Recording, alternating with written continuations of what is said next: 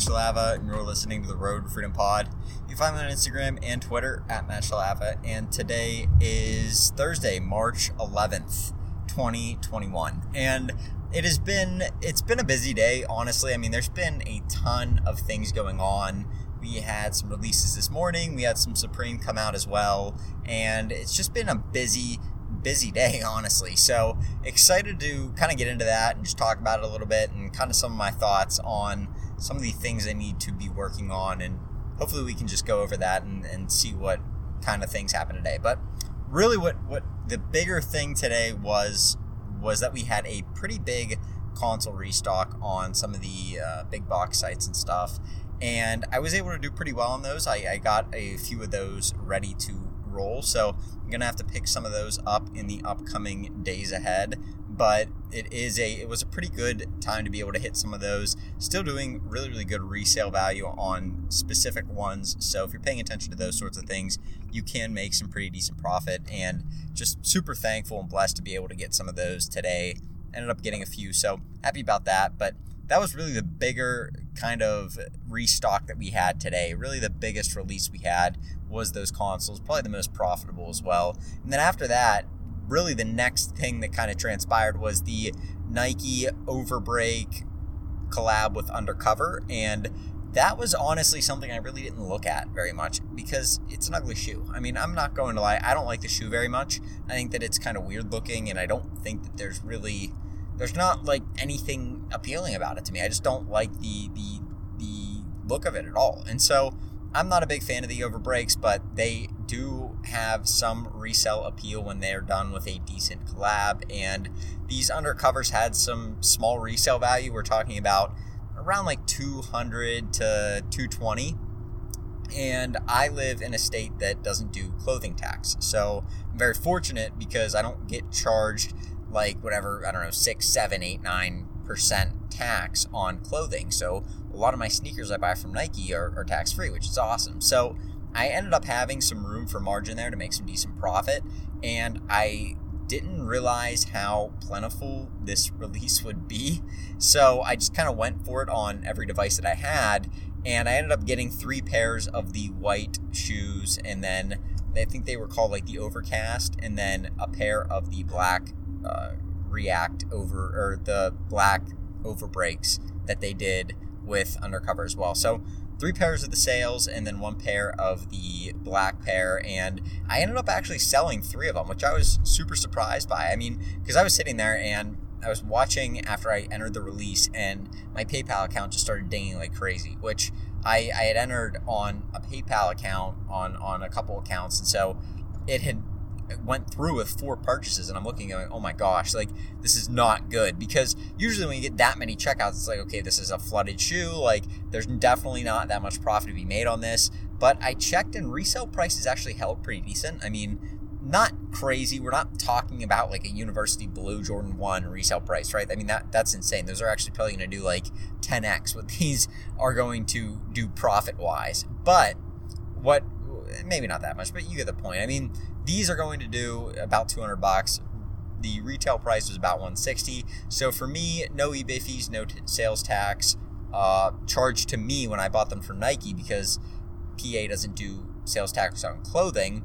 It was, I think I got them for like $160 and sold them for around $200 a pair. So we're looking at pretty decent profit, like $30 a pair, which isn't bad for kind of a low-key shoe that really didn't matter that much. Nobody really thought was going to do that well. I mean, I'm probably going to make over $100 on this release after it's all said and done, and really not that much work put in. So really good release altogether, just because of it being such an easy shoe to get. The profit was obviously a lot lower, but when you're getting 4 pairs of the same shoe and able to flip it at $30 a pair, you can end up making that $100 that you would have made on a single pair of shoes. That's much more difficult to get. So I do sometimes really prefer those releases, because it just take a little bit more time listing all the shoes and all the sizes and stuff. But really, I mean, you're still able to make the same amount of profit, and you do have a higher chance of getting profit on the release when you have that much more of maybe either less demand or just a lot more stock, but it holds its resale value. So happy to see that. That was a decent release. We had a Supreme release today as well. that I heard was a mess. I honestly don't do much Supreme. I'll enter when there's like, I'll go for Supreme when we have stuff like the Dunks, or we have like a North Face collab and stuff, or even like for the red like metal chair that they did last year. That was cool. I ended up making really good profit on that. But honestly, Supreme's just kind of a bunch of bricks at this point to me. I mean, there's not really very high profit on them. I can't hit Supreme to save my life. Like, I'm very bad at it. And it's the site's just trash. I mean, it is by far the worst site for me to ever try and get anything on, either manually or with a bot. It's just a mess. You really have to have one of the premier bots that does Supreme, or you have to be the luckiest manual user of all time, because I can't get through on that site to save my life. It's just a complete mess. And so that I've heard that it was a complete mess today. I heard a lot of different stories about, I don't even know if you could check out on the site. I think they screwed something up on the back end of their site so that nobody could check out. So just a mess. And that's kind of to be expected with Supreme. They really do maybe the worst job at managing a site for it not completely just getting overloaded and completely smashed by bots. I mean, them, by far and away, they seem like the biggest and easiest, not the easiest site to bot, but the most difficult site to get manual, other than maybe like a Foot Locker. I mean, I can't imagine somebody trying to buy something manually on Foot Locker either. So, again, not very good sites for manual users, but Supreme especially. I've tried manual so many times on Supreme, cannot touch it to save my life. So that was another thing that happened today. I didn't go for it. It was a collab with Nike. They did some puffer jackets and some hoodies, as well as some other lower key items. And we'll see what ends up happening with those. I would imagine they'll probably have to release a lot of the stock, since I don't know if anybody checked out. I mean, I really don't. I heard that there was a whole problem even trying to get a checkout to process on the site because Supreme screwed something up. So that may have been the case. I'm not really sure. But that was really those were the three main things that happened today. The biggest one obviously being that console restock. I mean, that was, for me, it was expected, but I didn't really know how hard to set up for it. I've never really done a release where I'm able to buy the way that they were released and doing in-store releases and stuff like that. I don't really do a ton of those because they're so difficult to get, but I ended up doing extremely well this morning compared to what I thought I would do. So happy to get those, and then happy to get those over breaks coming in. Again, I don't like the shoe, but if it's a resell, I'll sell it. So happy to have that come in as well. Good news on the Jordan 1 UNCs. Good news, bad news, I guess. They didn't ship all of my pairs. They shipped all but one pair, and I'm not sure what's going on with that pair. I saw the charge drop from my credit card the other day. I believe it dropped yesterday. I just looked on there and didn't see a pending charge for it anymore, and was kind of upset a little bit by that, because that's good money, and just to have that kind of disappear. And Foot Locker's reasoning was they ran out of stock, which is kind of crazy, because I know that they had stock left of the shoes that I was bought, of those Jordan 1 UNCs, way after I checked them out. So like, that doesn't make much sense that they didn't have it in stock, or if they were having issues shipping them out. I believe they probably oversold a ton and they just didn't know what to do and just sent out a bunch of emails saying that they were out of stock in some sizes and some pairs. But it is what it is. Not really a big deal. Still got way more pairs than I ever expected to get. So kind of not going to be greedy with that, and just kind of hope for the best and hope that the other two pairs that are supposed to come in actually do come in, which I think they shipped. So really good deal with that. And I got 4 or 5 of them in yesterday. I think I have 2 more that were either delivered today or should be delivered sometime soon. So happy about that too. And then just trying to keep up with things. I mean, it's just been busy. And I think that's a lot of reselling. I think that the biggest thing with reselling is the consistency, because when you're not consistent, that's how you fall out of touch with what to resell, and you fall out of touch with what your numbers are, and you fall out of touch with the way that you list and the way that you sell well and what sorts of items sell well. I mean, the biggest thing for me that I just kind of realized is the more that I understand about an item, the better I can sell it. And which is weird, because I'm not going door to door and trying to sell the item. And there's not really too much you need to sell an item on eBay. I mean, you don't need to have this deep understanding of the item. You can just list it up, put with the, Google the specs of the item and put a title up there that's relevant to the item and sell it. But for me, I sell better when I understand the item, because I know how much of the item to buy. I know how much to actually check out and what my limits should be, and I can understand the market a little bit better and why it's reacting the way that it is, why the item is either spiked or dipped in value on the resale market based on if I understand why it had value to begin with at all. Because not every item is value. I mean, go look at any of the items around your house. Most of them don't have this inherently high resale value that if you listed it on eBay, you'd sell it for 3 to 10x of what you actually bought it for. But there are items that have that, and understanding the reasoning behind that is part of the equation for me in trying to sell an item. Because once I start to understand it, whether it's a massive fan base of a particular type of item, or maybe it is the item was discontinued, or maybe it was canceled, or whatever you want to put out there as a reason for the item not being available anymore, or not having enough supply compared to what the demand is, that all plays into how we can resell it, because it helps us understand better how many we should buy, what types of them we should buy, or what color, or what colorway, or maybe how much to price them up at. Maybe everybody's selling their item at $100, but you realize, hey, there's not that many left on eBay, but there's a huge fan base for this. Maybe I should list mine at $200, and it'll take maybe an extra day to sell, but once all those $100 people sell out, I can sell mine at $200. Like, those are the sorts of things that play into making more money with reselling.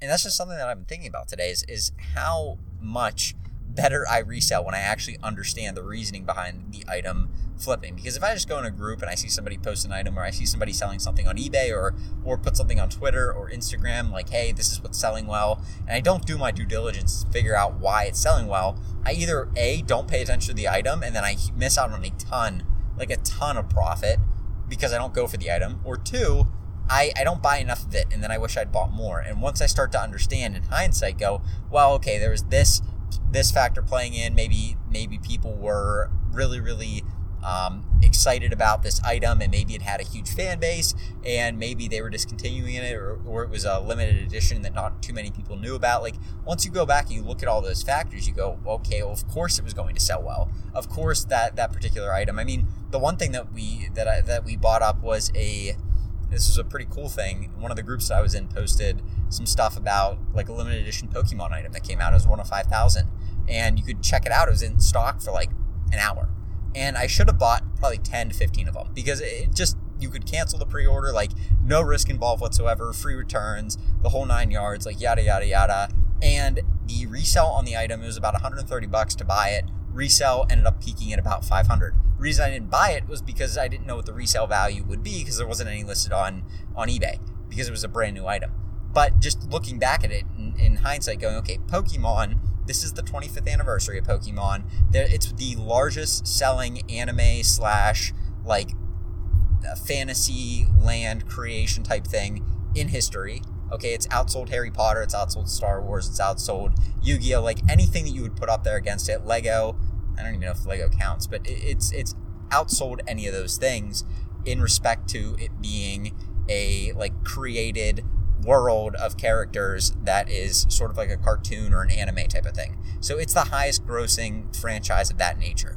And to me, that right there should have said it all. I mean, you have a whole freaking country in Japan that loves Pokemon. I mean, it originated there. If it's big here, it's definitely big there. And if they were only making 5,000 of these things, I mean, imagine how many Americans there are, and how many Japanese people there are, and how many people that are fans of all of Pokemon. I mean, it just makes sense. It's a very, very widespread thing. And so it would make sense that one of 5,000 would have a lot of value, especially the item that came out.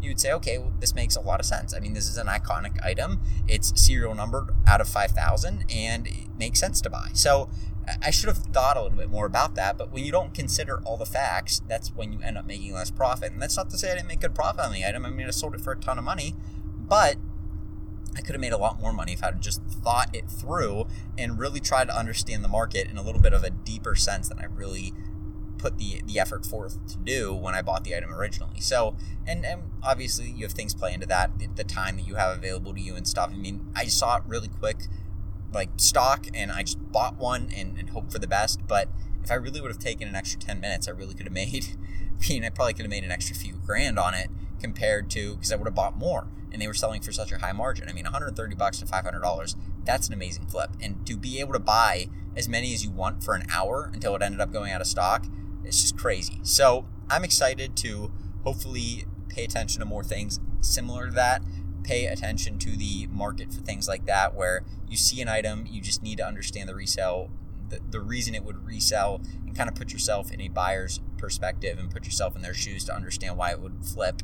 that's kind of the thing that I need to do better, because every time that I've done that, and there's been a select handful of cases where I've really been able to understand the market on something, I can go all in on an item going, okay, this makes sense. I can see that there will be a huge market for this. I can see that there is a lot of demand for this item, or maybe it's super short compared to the amount of people that will need it or want it, and I can definitely sell it for a lot of money. And then I go buy up a bunch of them, and in a week after, even sometimes days after, I and a bunch of people that would be in a reselling group with me or whatever buy them up.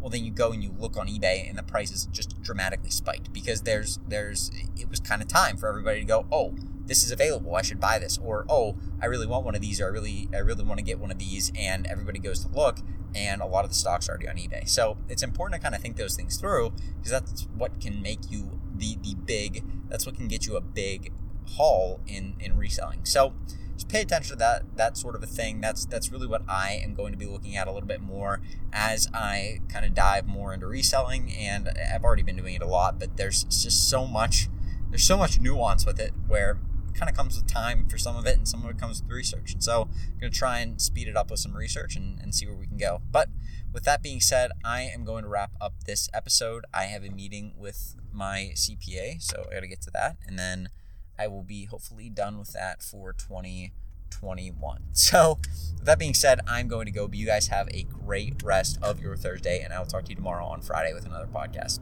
Have a good one. Peace.